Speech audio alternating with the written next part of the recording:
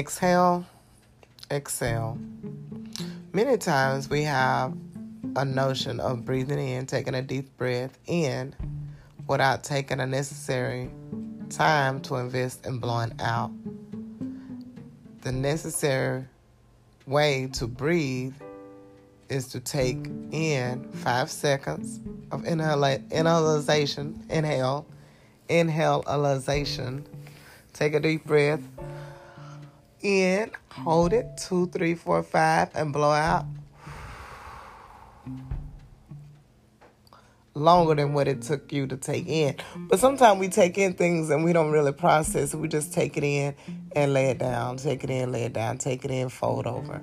Take it in, keep going. Take it in, jump over the hurdle. But the real art of breathing is to take in and blow out and rest your thoughts before you pick up another one.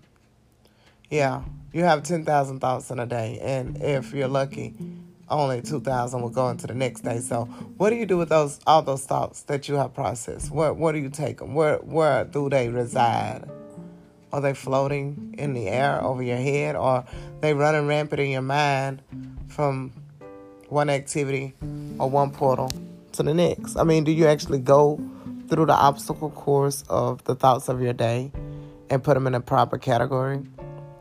The art of breathing takes patience, takes skill, takes training.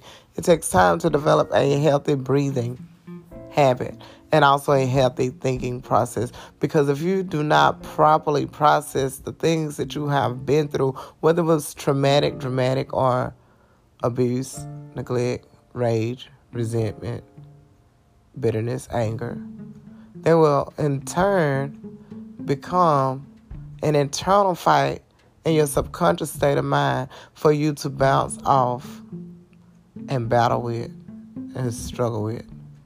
Even if you don't do it in your physical day-to-day, it will awaken itself or come and face you in a subconscious time and date and phase in your life where you cannot escape the residue that's attached to your thoughts. So we are going to learn how to exhale. Take in, process, think about it, blow out, release, eat the fish, spit out the bones. Don't carry on unnecessary weight. Pack light, travel light. Because it depends on the weight of the luggage, how much you have to pay. Are you willing to pay for a damaged body, or a body carrying unnecessary weight damages the sensors, the nerves, the muscles, overweight the frame of the body, and ultimately put extra unnecessary pressure and weight and anxiety on a frame that's designed not to carry the weight, but to exemplify the substance of a well-built frame of mind. When you exhale, what's left on your mind? Whatever's left on your mind after you exhale, that's what you need to focus on. And most of the time, when you properly exhale, your mind is crystal clear. If not me, then who? If not now, then when?